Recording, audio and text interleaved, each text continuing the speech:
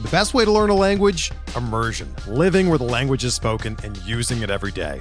But if that's not in the cards this year, you can still learn a language the second best way, and that's with Babbel.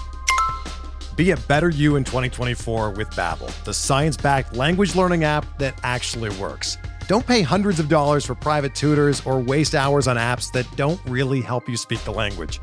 Babbel's quick 10-minute lessons are handcrafted by over 200 language experts and help you start speaking a new language in as little as 3 weeks. Babbel's designed by real people for real conversations, and their tips and tools are approachable, accessible, rooted in real-life situations, and delivered with conversation-based teaching, so you're ready to practice what you've learned in the real world. Here's a special limited-time deal for our listeners. Right now, get up to 60% off your Babbel subscription at babbel.com/Blue Wire. That's 60% off at babbel.com/Blue Wire, spelled BABBEL.com/Blue Wire. Rules and restrictions apply.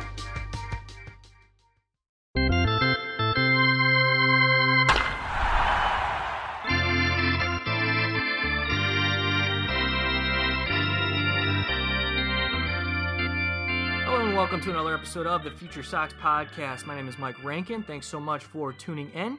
Joined by James Fox, co-hosting with us today. We are also joined by a guest, Eric Longenhagen of Fangraphs, lead prospect analyst. He's on Twitter at Longenhagen. Eric, I'm a little jealous that you have your last name as your Twitter handle only. I mean, that's kind of valuable in my opinion. Something else that I believe is valuable is the fact that we're able to have this conversation with you today. Really appreciate you taking the time to share a lot of the insight. We have so much that we want to dive into. First, though, want to make sure you're doing okay. How are things? And are you healthy? And how has your work been affected over, I guess, the last couple of months? Sure. Yeah. Thanks. Things are fine, all things considered, right? Like relative to how someone might be doing it at a time like this. Fangraphs, it's pretty public, isn't doing super hot without a baseball season, which seems pretty natural. And that's had an impact on the financial well-being of the site. So that's going on. People can go to fangraphs.com, and David Appelman posted a very recent update. It's very transparent about subscriptions and how helpful they are and what kind of bar we're looking to clear as far as subscriptions goes to ensure that that Fangraphs comes out the other side of this. So some of that stuff is kind of frustrating, but yeah, definitely I'm healthy. The social isolation parts of it are difficult. I'm a little naturally more introverted, and so the gap between what my proclivity is during a time like the off season when there's no baseball and what I'm doing now is probably smaller than it is for most people. And I live in a pretty suburban part of Tempe, Arizona. So I can go for a jog when the sun goes down now, since we're up over 100 the last several days and project to be for a while, which I'm sure will have a little bit of an impact on people's cabin fever here in the desert. But yeah, thank you for asking. Things are generally going well compared to how they might be at this time. And staying home, social distancing, doing all the CDC recommended stuff, and plan on doing it for the next couple of weeks. And we just had, literally before I hopped on with you guys, our governor gave a press conference where he extended our stay-at-home order through May 15th and is going to take some of the restrictions off of some more businesses over that time between now and then. And the details of which businesses it applies to and stuff are, we're trying to toe a line, I think, here between doing something a little bit more with the economy while just heeding the warnings from the public health officials here in the state and from the mayors of our larger cities and one of our senators who asked our governor, please extend the stay-at-home order 2 more weeks, which is what he did. So couple more weeks from anything really firing up here in Arizona, which I think is fine and smart for at least that chunk of time still. So things are getting a little bit better as far as our local case rates, but they are still pretty variable day to day. Some days, 2 days in a row, a lot of times we'll have downticks in testing and positive tests and death rates, and then we'll kind of have another spike, and it really makes our curve here in the state of Arizona. It's it's flat-ish, but I don't know.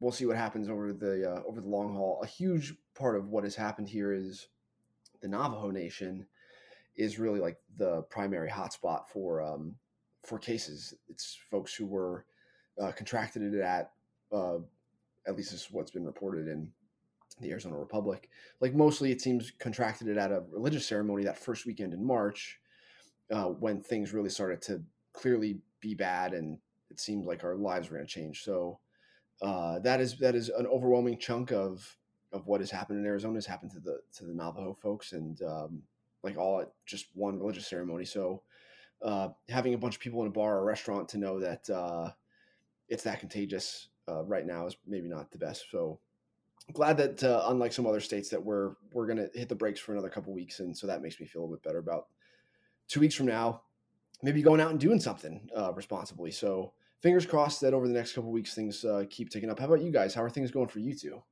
Yeah, how about it? A lot there. First, I want to mention, yes, please, if you're able, to the listener out there, support Fangraphs. Everybody works really hard to put together a quality product. Obviously, as a baseball fan, you go to Fangraphs and check out everything that they have to provide on prospect write-ups and statistics and unique opinion pieces and editorials. They work. So if you're able, think about that. And yeah, and I mean, you mentioned the economic struggle.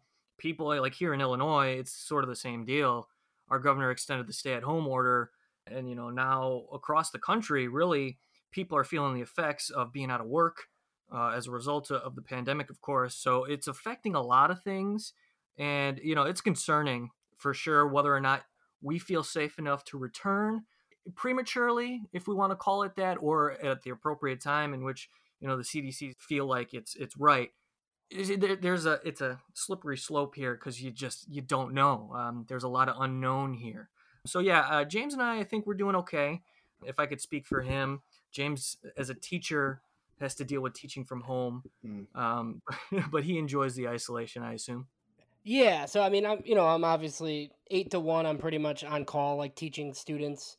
I teach junior high special ed, but yeah, I mean, it's going fine. I try not to complain too much. I got it a lot better than a lot of people do. So, reading books, your new great book, Eric, and then watching a lot of TV and stuff with just me and my wife. So we're good, all good here. And that's something that I wanted to bring up that James just said is the future value. You and Kylie McDaniel worked together, and James and I were lucky enough to get a copy, and we read a large portion of it. I haven't finished it yet, but there's a lot of interesting sort of tidbits on the perspective of what really happens within the idea of scouting and how it affects everything in evaluating players and what organizations do, their approach, and this and that. So I recommend Future Value for those listening as well. So support Fangraphs and support Future Value. With that being said, I want to talk a little bit about something in the book that caught both James and I our attention, is that you painted a little bit of an ominous picture for the future of baseball scouts in a general sense. The White Sox have a pretty large scouting department, specifically on the amateur side. So I guess my question is, how can that affect that organization themselves moving forward? That's a good question. It's one that there's probably not a great answer for just yet, now that the amateur department is under different guidance, right? So how that shakes out over the next couple of years will probably tell us a lot about the plans for the future as far as amateur scouting is concerned for the White Sox. Now that Nick Hostetler is seemingly uninvolved, that there's just different people at the reins, or who have more say in how business is conducted. So we'll have to wait and see. It's not really a thing that it's a thing I'm more apt to recognize after there's been some time, rather than try to anticipate. But I do think, yes, like tech, video, and expenses are all sort of working against scouting as a growth industry. It is just sort of, especially as the corporate types gain more and more control of teams, orgs like the Pirates, who aren't apt to spend any money, when they get told by a prospective GM during an interview, hey, if you change the way you scout to doing it mostly on video and with technology, you can drastically reduce your scouting staff, travel expenses that they incur, per diem, anything, benefits, and we can replicate scouting to some extent, 80% as good as having a giant staff of scouts, but at like 20% of the cost or whatever. I don't, those numbers aren't exactly right.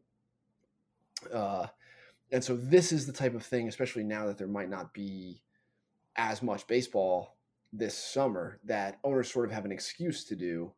Now, some teams like the Padres have said we're not going to furlough any scouts. Others have committed to paying them into the summer to some degree, the next 6 to 8 weeks. And then others like the Pirates haven't said what they're going to do. And there are rumors that they might start hemorrhaging bodies. So as far as the White Sox are concerned, I would assume that they are likely to trend in the direction that the rest of the industry is, which is toward one that utilizes video, tech, fewer scouts, and more in-office analysis. But they are not, I wouldn't anticipate that they're one of the first teams to start doing it, nor would I anticipate that if they were to ever do it, that they would ever do it to the extreme that, say, like the previous Astros regime had. I just think that the org is too, right on up to Jerry Reinsdorf, is just sort of blue-blooded and will be loath to bow to that type of thinking, if only because it flies in the face of the way that they romanticize baseball, which personally I think is fine because that's how I think about it too. Yeah, I would agree with that. So it's a good segue for my next question. The White Sox this offseason hired Ben Hansen as their biomechanical engineer this offseason. They also hired, they didn't hire, but they moved Everett Tieford and then Ben Broussard as directors of pitching and hitting respectively, while also promoting Ryan Johansson to the assistant director of hitting. They're an organization that's kind of been behind the curve, like on hires like this in general, but it's good to see them finally making changes on the player development side under Chris Getz. What are your thoughts on these moves, and then what kind of impact can a guy like Ben Hansen have in that role? Yeah, I think, the two White Sox prospects lists ago, I had said something to the effect in the org summary that, hey, this org hasn't really been very good at developing players, especially pitchers. And some of it was that the org in the draft room was fond of the types of players who aren't dev friendly. It's a lot of bigger bodied dudes where the cement is kind of dry on what it is they are. And, but yeah, so this new group, and it's tough, right? Because the driveline concepts, a lot of the biomechanical research that has improved industry-wide, the knowledge and application of it has gotten markedly better over the last half decade.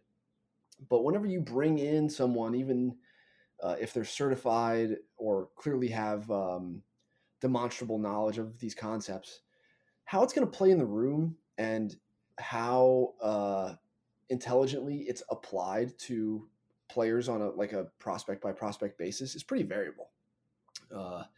There are some of the orgs in Arizona where it's clear what they're trying to do, that they're trying to apply some of these concepts, but they're doing it in a way that I think is suboptimal. So like an example of this over time has been the Angels, where a lot of their guys are undergoing swing changes like in perpetuity, several of them sometimes.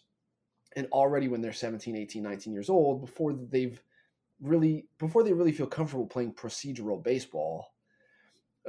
And so like they're thinking through their swings or their delivery when what they really should be thinking about is just executing and what it is they should be trying to do in that moment, given the situation.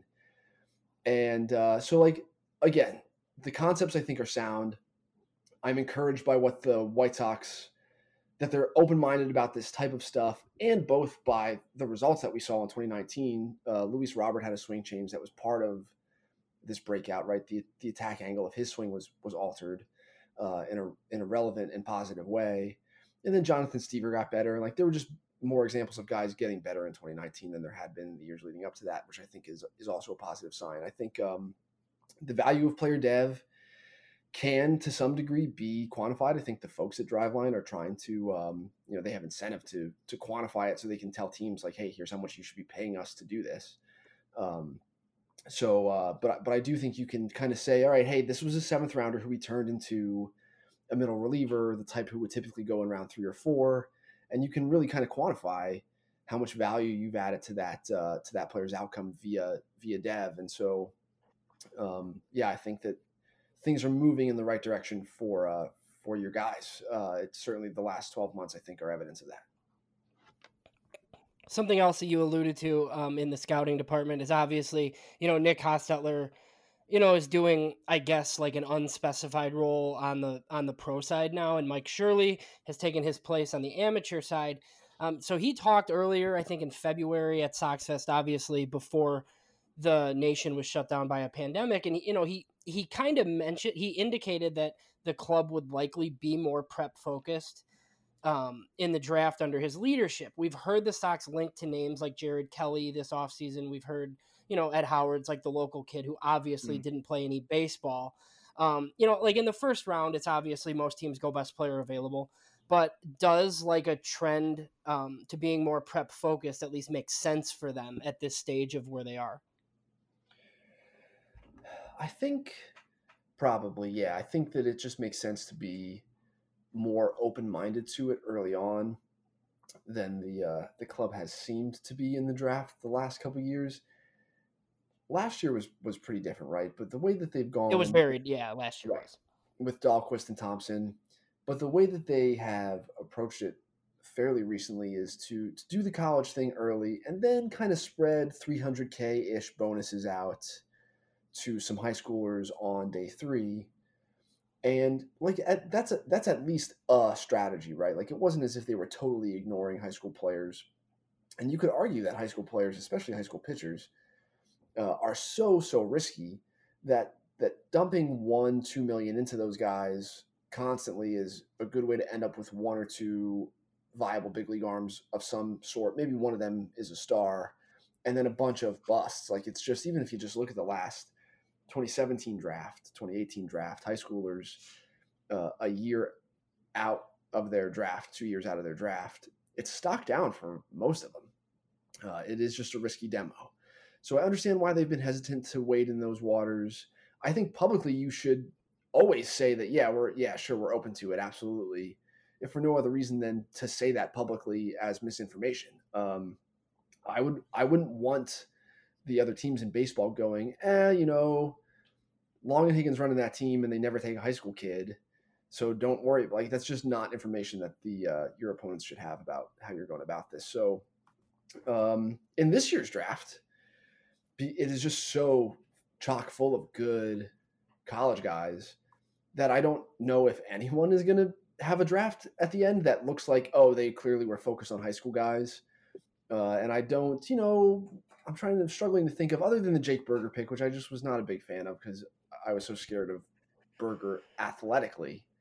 There's not a time when I've thought like, oh, they should do something else. They shouldn't take Carlos Rodon, or they shouldn't take Andrew Vaughn. They should take a high school kid with that pick. But it is like the Connor Pilkingtons of the world where I'm like, what is this guy really?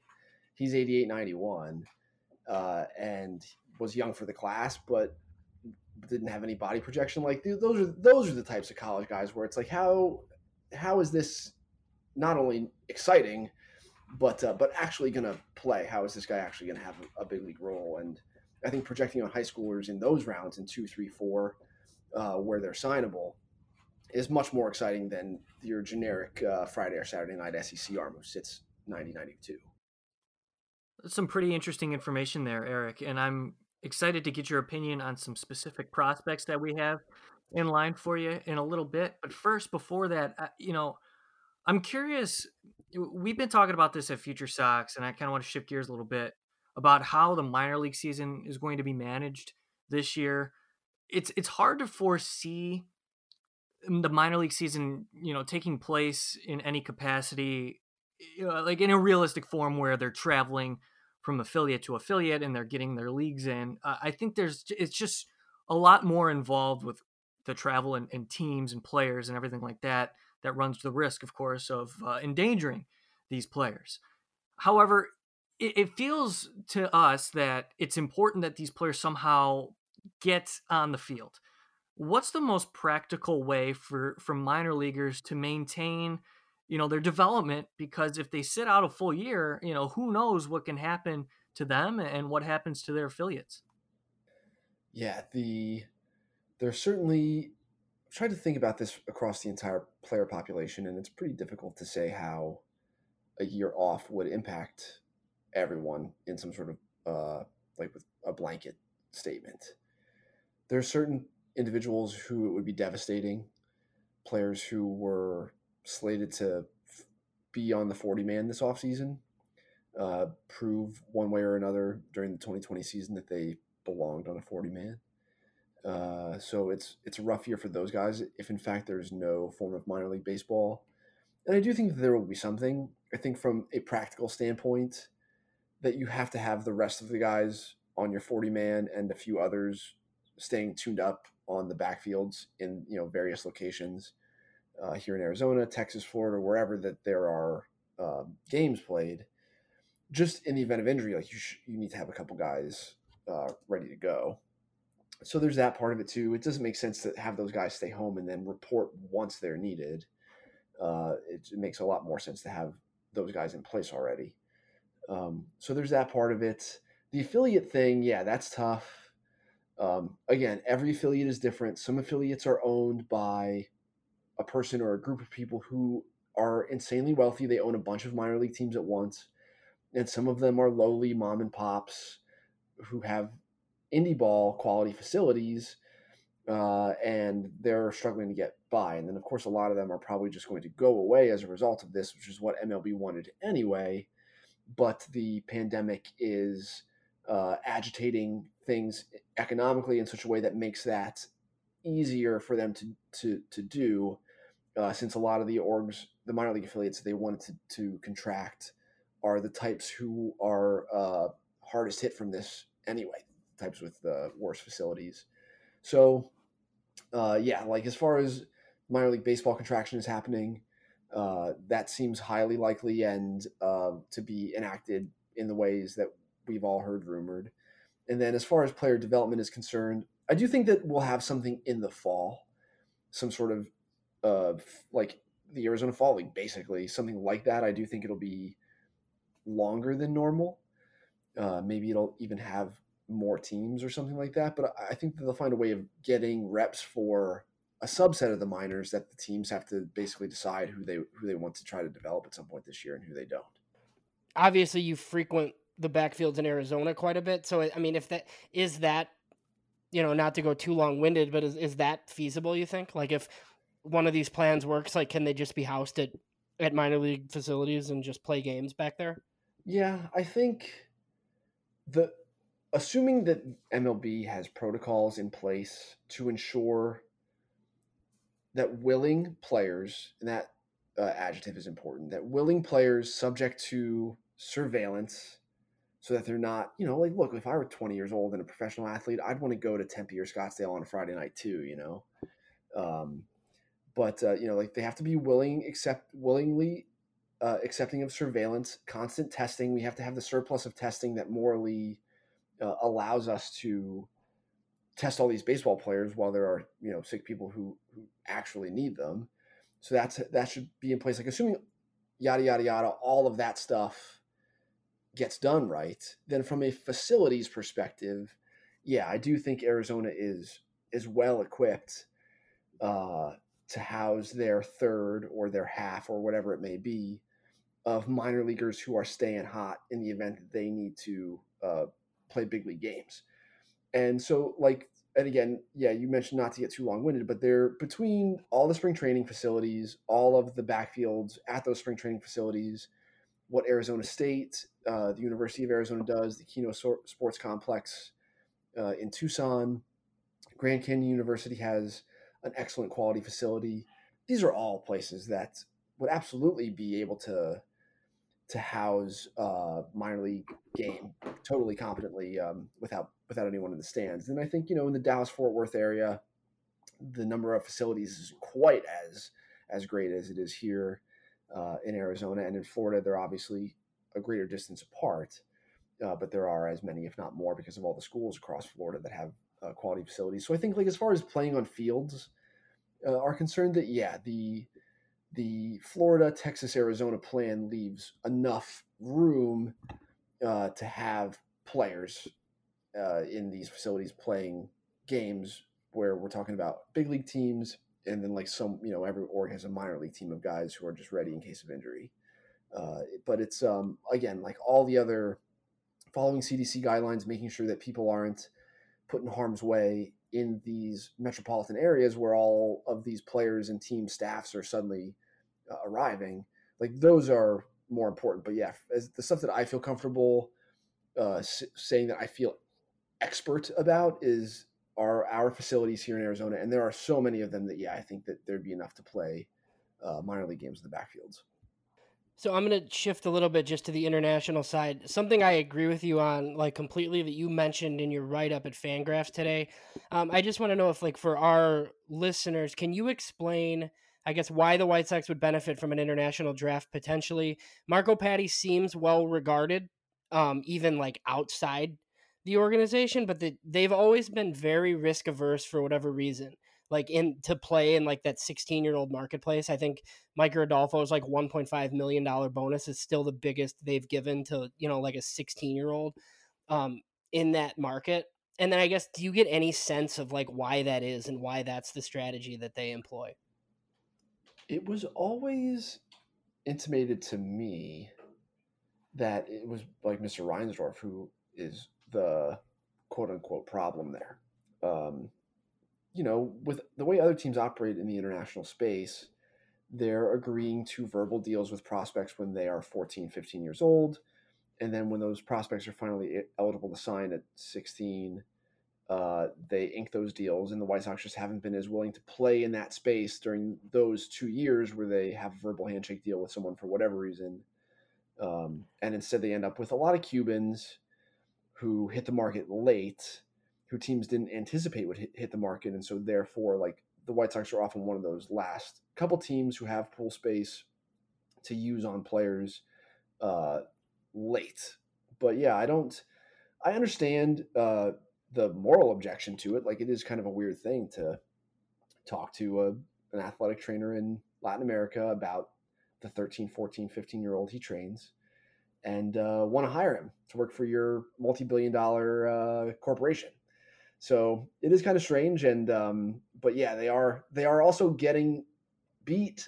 Like, you don't play in this space at all, then the best players in baseball who are Latin American, which is a lot of them, they have zero chance of playing for the White Sox. It's as if you had $5 million-ish worth of pool space to use every year on lottery tickets and chose like not to get any of them, like, you're not going to win the lottery. So it's hard to find Wander Franco when you're not willing to say, hey, you know what? Let's put $2.5-3 million into this kid just because. And a lot of teams, like, look at the Padres class from a couple years ago. Luis Almanzar is not very good.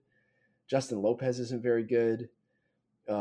Gabriel Arias is still kind of a work in progress, but like Adrian Morejon's in the big leagues. Michel Baez is in the big leagues. So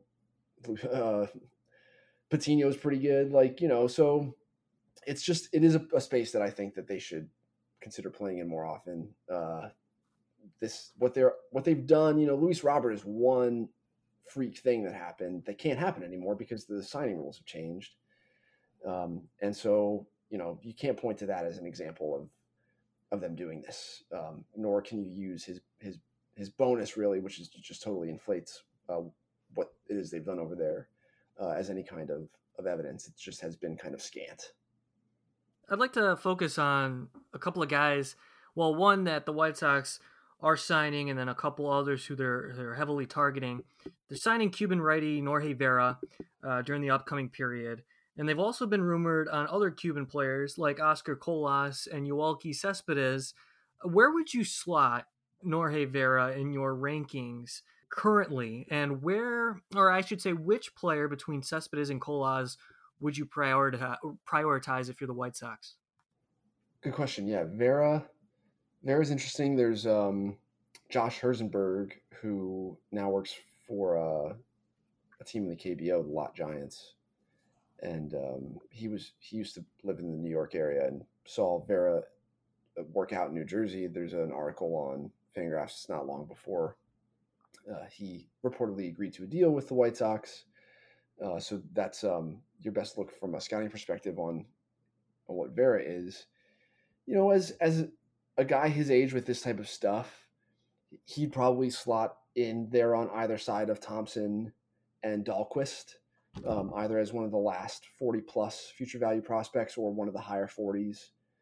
And it really just depends on when he signs, what does it look like from a developmental standpoint between now and how long it's going to take for this guy to get on a mound is probably part of the consideration there. But yeah, that's where he belongs. It's a projectable teenage pitching prospect with arm strength and a breaking ball. So he'd be right there with Dahlquist and Thompson on the org list. And then as far as the other guys, what I've got on Colas is very mixed. He's an interesting curiosity. He does have power considering how short he is. He's short but not small. He's one of those types of bodies. So he's mildly interesting, but the track record of the older Cuban guys is not all that good. And as an industry, I think we tend to get too hyped about Julio Pablo Martinez and Lourdes Gurriel, right? These guys are just kind of okay. They don't belong on a top 100 list before they've played any games over here. So I've seen some of Yoelqui in person. I really don't believe in his feel to hit. He is an impressive physical specimen, and he has his brother, he's got a 70 or 80 arm. But yeah, where I just am not comfortable with the bat to ball skills. He'd probably be in the 35 future value tier, which is the honorable mention guys at the bottom of the list, or somewhere in that 35 plus group with the DJ Gladneys of the world. Really good stuff there, Eric. Appreciate that. And here's something that I'd like to bring up. And you wrote about this today, and it was released, the White Sox top 38 prospects over at Fangraphs.com. And there's a couple things that caught my attention, and I'm sure we'll get to them in a sec. But first, let me start off by asking you about Luis Roberts' skill. So can you explain why some of his swing changes, like you mentioned earlier in the episode, made you feel better about Luis Robert, his projections, and where he stands as a developmental prospect currently? Yeah, there was maybe some of this was just totally related to the thumb injury from the year before. But because of how frequently he was hurt early on in his career over here, I just, saw him a ton on the backfields during extended or whenever. And then the change in attack angle or bat path, or however you want to term it, between that year and then last year was pretty stark. I thought it allowed him to pull and lift the ball more. He had sort of an inside-out swing in certain parts of the zone, the way Delman Young did. I think it's a problem that a lot of guys with big raw power who underperform tend to have, where they're inside-outing balls on the inner half just because of the way their hands work. And that wasn't happening anymore. And so it just seemed to me that he was able to pull and just sort of spray with lift more readily last year than the year before. Although I'm struggling to visualize in my mind's eye the characteristics, the specific characteristics of the swing that are different. But I do think that it made me feel good about the power playing in games to the rate that it was being pretty real. That it wasn't just some weird thing that had to do with the baseball or smaller sample size, that this guy was different physically from a mechanical standpoint, and that was part of what just made me feel more solid about stuffing him pretty good, although I think other people are just as, if not more, enthused about him as a prospect, but because I just think there are still some chase issues there that might be kind of a problem. But as from a swing perspective, the fact that he made that adjustment is very encouraging. Yeah, that's fair, and we've heard that from multiple experts as well related to the chase aspect of Luis Roberts' game. But we're, of course, very excited to have him in the organization. We think he'll translate well. Somebody that I'd also like to mention that you have as a 40-plus future value grade in Miker Adolfo. He is in his age 23 season, and of course, he's been hampered with multiple arm injuries that set him back over the course of what was almost an entire full season.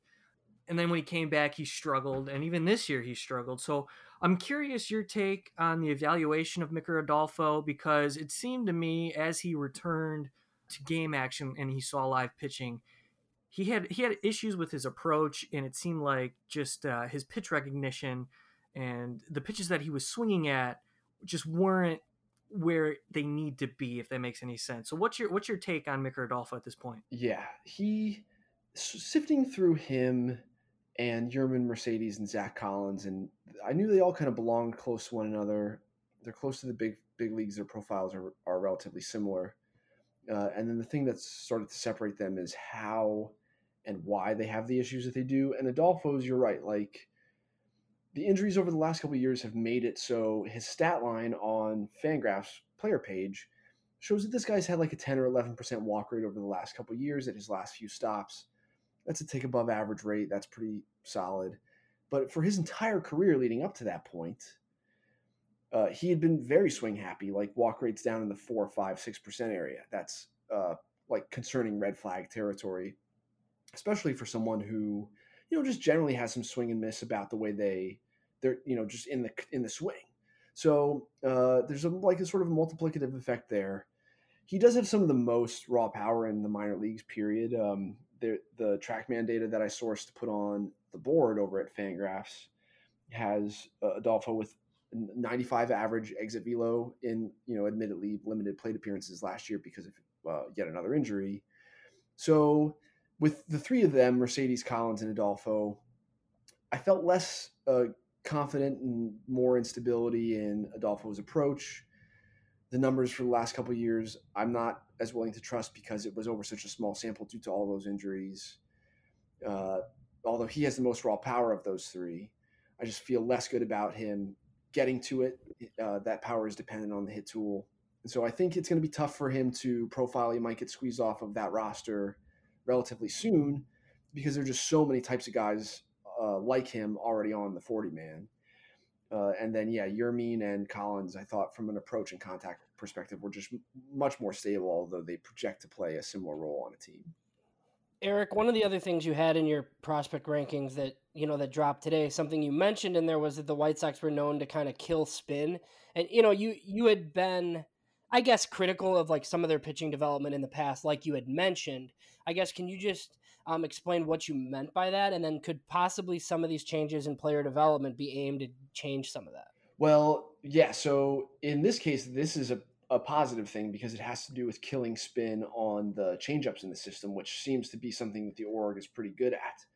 A lot of the guys, some of which are in the honorable mention section, or even just sort of in my internal kind of half on my radar spreadsheet, like working in the background here, are guys with changeup spin rates that are on the change or split finger line, which is just a really good sign for what's being done there with grips and releases. So the goal, yes, like spin rate on a breaking ball, theoretically good. Lower spin rates on changeups are better. So the org seems to be very good at having guys whose changeup spin rates are like in the 1,1500 range, which if you just look at a TrackMan readout, you're not really sure if that's a straight change or if that's a splitter. Like that's sort of living in that realm, which I think is interesting and pretty good. It's a consistent trait throughout a lot of the system to have guys with changeups or splits like that are heavy and have sink.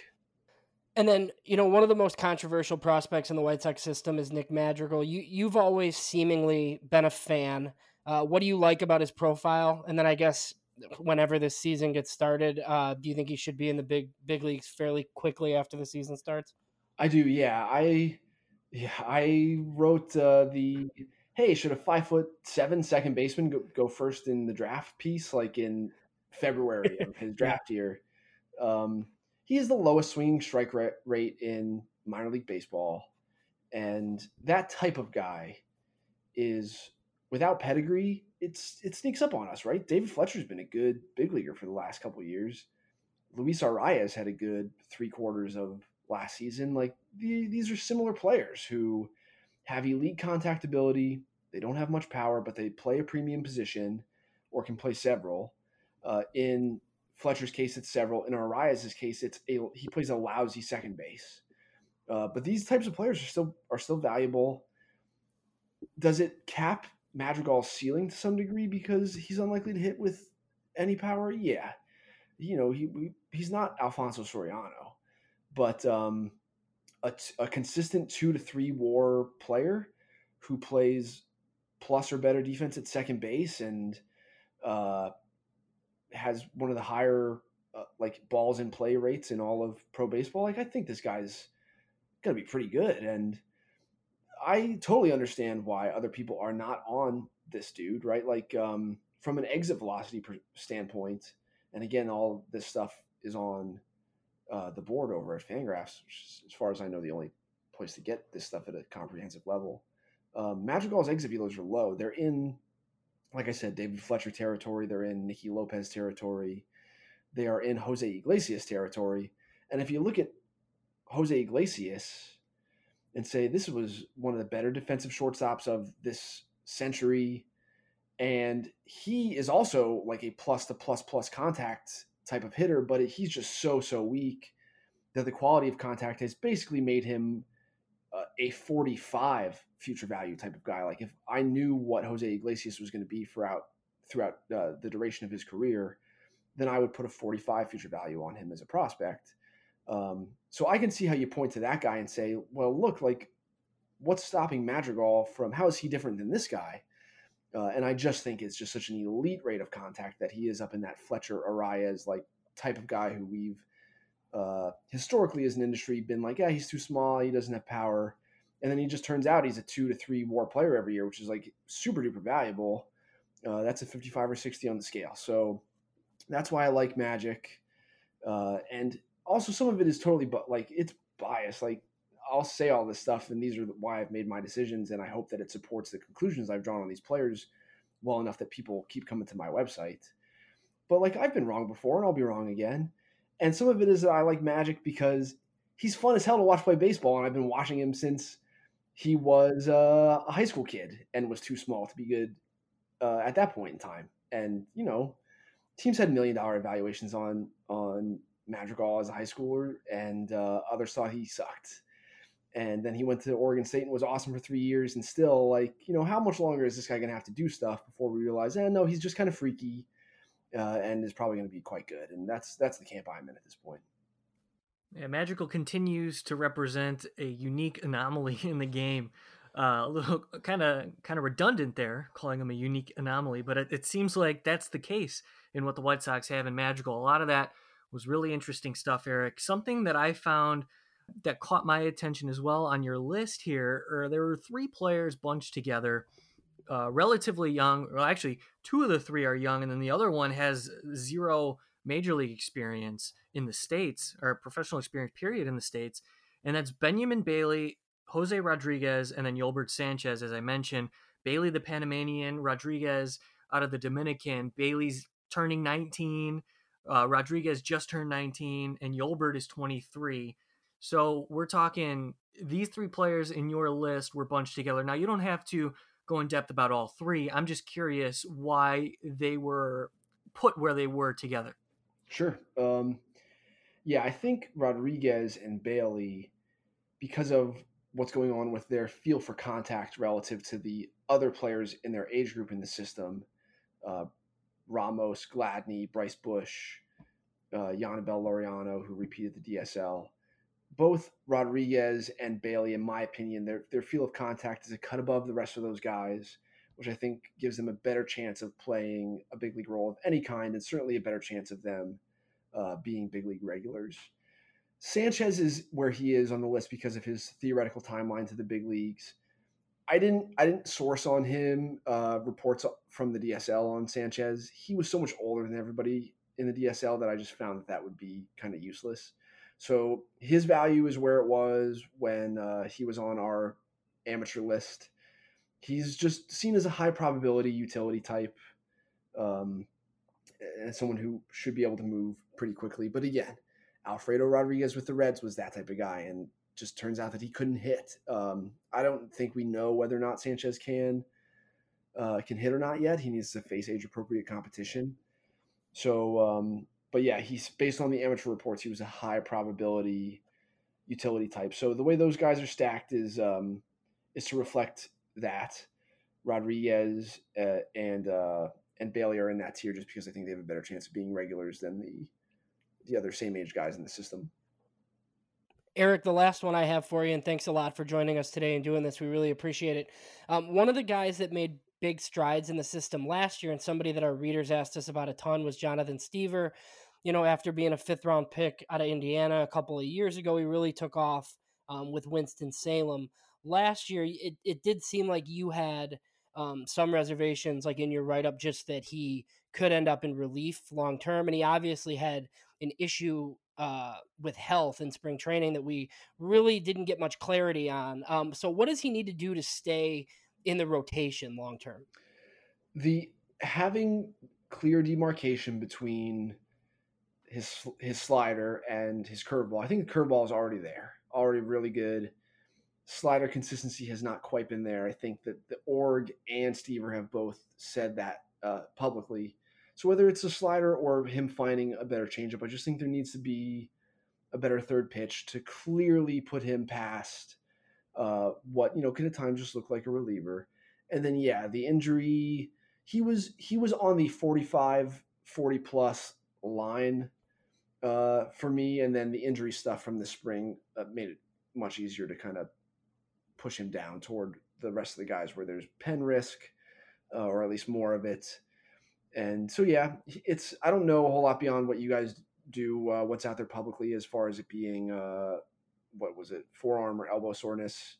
And forearm's always scary, obviously. Yeah. And then everything just kind of got shut down. So we don't really know either. Yeah. So the velo uptick last year, certainly positive, although, you can draw a line between the velo uptick and the injury this spring, I suppose, if you really want to. But as of right now, I think it's clearly there's a 2-pitch mix that plays in the big leagues right now in the fastball at the new velocity and his curveball, but still trying to find that slider and change it before I'm into to the degree that I think others are, or the degree that I think is fine to be in if you want to extrapolate on the adjustments that he's made. But at his age, I'm a little less apt to do that. I think Cody Heyer, who I have in the same future value tier, who is almost certainly a reliever. He's behind Stever because Stever has a better chance of starting. But from which guy has the 2 best pitches of this group, Stever or Heyer, I think that's very close. And so, from a who could do a thing in the big leagues right now perspective, like those guys belong in the same tier for sure.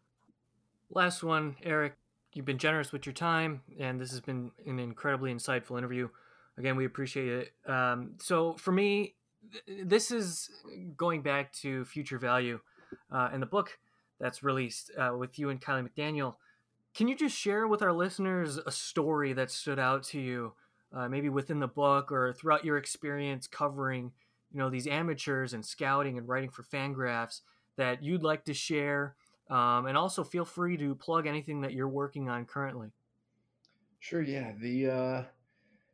The story and my answer to this has changed a couple times over the course of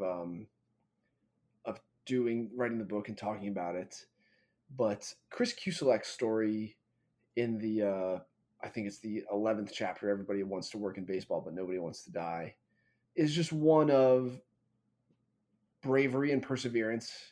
The type of thing that like sheer force of will that enables someone to succeed at kind of anything, really. So Chris's story in the book is really remarkable. And then as far as the scouting stories go, it's such a shame that we won't have this anymore. Technology is so pervasive that if you're a good baseball prospect, you can film yourself with your phone and put it on social media, and chances are someone will see it and like you if you're really good. Whereas in the past, the ability to actually hide good players in crowded areas like SoCal, where there's just like so much baseball that it's hard for teams to wrap their arms around it entirely, like those stories are incredible. The Howie Kendrick story in the book, the JT Realmuto story in the book, where these players were more or less successfully hidden and teams were like, taking part in antics, kind of going out of their way to try to keep it that way and prevent other teams from knowing that they were on those players. I love that stuff, that type of gamesmanship. And it is kind of bad for the player, right? Because as someone who's, I want the players in the labor force of baseball to do well. And it's just better for them when all 30 teams are acutely aware of how good they are and there's that kind of market for their talent. But it is kind of fun, the spy espionage parts of scouting, especially on the amateur side and internationally, where the rules and regulations are just lax and harder to enforce. And so the stuff like that in the book is absolutely my favorite, as well as Chris's story of perseverance. And his story is still so new and young because he is, and his career as a scout has really just begun.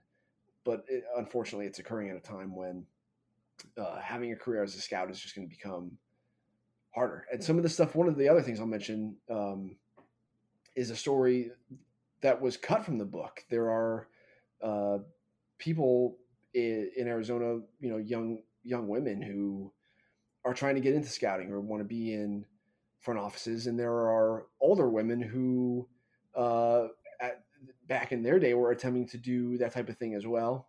And obviously the way gender relations in our country have changed over that time have better enabled young women opportunities to join scouting departments and front offices. Still not nearly enough, but much, much better now than it was, 20 years ago.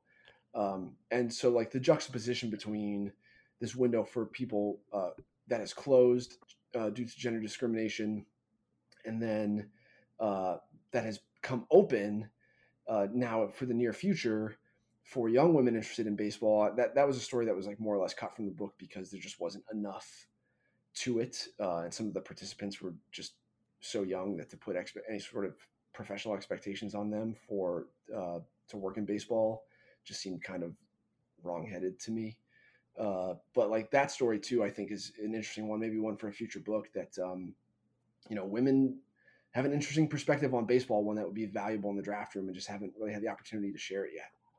Yeah, like we've had Kim Contreras obviously has contributed with us for a long time, so it's good to see her mentioned in the book. You brought up the Realmuto story, and that was probably my favorite story in the book until I read the Jameis Winston stuff, and then that instantly became my favorite. So yeah, Jameis is quite in a not so positive way, obviously, but yeah, so not surprised. Yeah, no one was surprised. No one is surprised by the Jameis Winston thing. Kylie and I talked about, some of the stuff in the book about Winston and, AJ Preller stuff. Although I think the Preller chapter is fair. There are 3,000 words that mostly I wrote about AJ in the book, that talk about kind of how ruthless he is, which to mostly I admire candidly. But he has done some stuff that he's been punished for correctly, in my opinion. But the Winston stuff, when Kylie and I were discussing, like, hey, should we put this type of thing in here? Do you think this is kosher to put in? One of our litmus tests for that type of thing was, is anyone going to be surprised by this? Is this really going to be revelatory to anyone to talk about any of this stuff? And with Winston, the answer, the feedback we got on that was like universally no.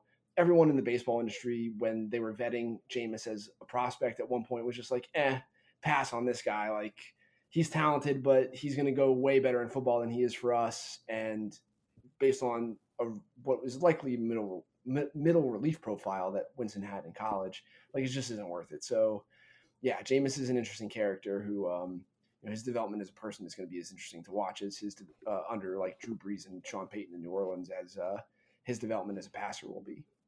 That is Eric Longenhagen of Fangraphs. Check out his book, along with Kylie McDaniel, Future Value. It's worth it. If you're a baseball fan, you'll love it. Guaranteed. Eric, thanks so much for the time. This was a lot of fun. Don't be a stranger. Hopefully we can talk to you again soon. Yeah, hopefully we get to talk because Yerman Mercedes is making me look smart in a couple months. But yeah, I appreciate you guys taking the time to have me on, and hope you and your listeners stay well and that things shake out in such a way that we will have baseball at some point this summer and we can all coalesce around that together. It's going to feel so, so good. But I'm looking at this as if we're, at halftime, and I'm mentally gearing myself up to do the very strangely passive work to make our world get to a point where we can feel good about having some ball. And I know I look forward to that day. Absolutely. Well said. Appreciate the kind words as well. Eric Longenhagen can be found on Twitter at Longenhagen. I'm jealous of his Twitter handle. He's the Fangraphs lead prospect analyst. Go to fangraphs.com if you're willing and able. They will, of course, very much appreciate the support. They do a lot for us in the baseball community, so we can potentially help them out if we can. For James Fox and our guest, Eric Longenhagen, my name is Mike Rankin. Thanks so much for tuning in to the Future Sox podcast. Check out our entire library on anchor.fm/Future Sox. We're also on iTunes and Spotify. Check us out there as well. Thanks again for listening. We'll talk to you all next time.